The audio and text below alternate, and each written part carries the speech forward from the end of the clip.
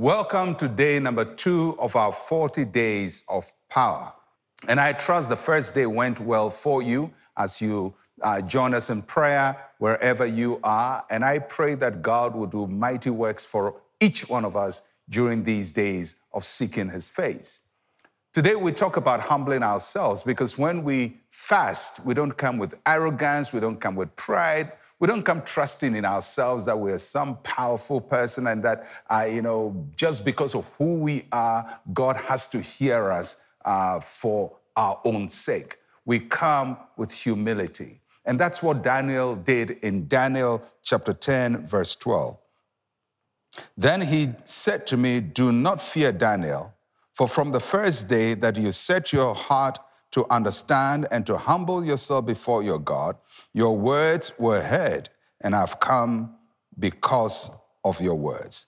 This is an angel of the Lord speaking to Daniel. Daniel was in a place where he needed God's help, so he started to fast, and he did a 21-day fast. He didn't eat things that were very sweet and all of that. It's a Daniel fast. He put away some kinds of food from his meal. And after 21 days of this kind of fast, the angel of the Lord came to him and spoke to him. And there are a couple of lessons we learn from Daniel here. The first thing is that Daniel, in his fast, set his heart to understand. That means that when we are fasting, we can have an agenda for the fasting. Lord, I want to know your will. I want to know your purpose. Open my mind. Teach me what to do. So Daniel's fast was, Lord, I want to understand. That's what he was praying for 21 days of fasting. What is the thing that you have set on your heart that you want to see in these 40 days of power?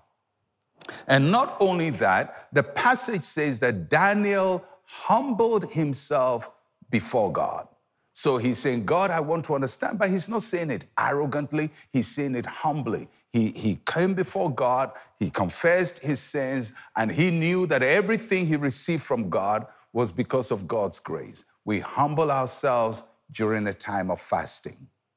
And what is the result? 2 things the passage says. First, Daniel's words were heard. In other words, during the fast, as he's praying, and when we pray, we use words. We talk and we say, Lord, do this for me. Lord, do that for me. And the angel says, Daniel, you were speaking here on earth. It seemed like you were just talking, but God heard you. I pray that will be our story throughout these days of power, that God will hear us. Our words will be heard. That when you say, Lord, he will hear. When you say, help me, he will hear. When you say, open doors for me, he will hear. Our words will be heard. And it came because he humbled himself. If he was proud, then God would not hear him. Then the second thing, the passage says that his prayer provoked a supernatural activity, supernatural intervention. When God hears our prayer, he doesn't just hear for hearing's sake. He's just not listening to our conversation. God hears so he can do something, so he can act in a way on our behalf. When God heard Daniel, he began to do things for him. He did supernatural works for him. God will hear you.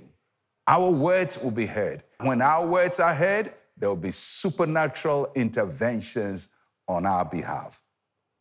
So in these days, as we seek the Lord in prayer, determine what you want from the Lord. For Daniel, he said, Lord, I want to understand. You have to also pray and you have to say, Lord, I want to be humble before you. I don't want to come with arrogance and pride. And then you want to trust that God will hear your words and God will intervene on your behalf. Let's pray. Say with me, Heavenly Father, thank you that your ears are inclined to my prayer. As I call on your name, may my prayer rise like incense before you. In Jesus' name, amen and amen. Well, I'll catch you again tomorrow. I'm Pastor Mensa, Otabil. Shalom, peace, and life to you.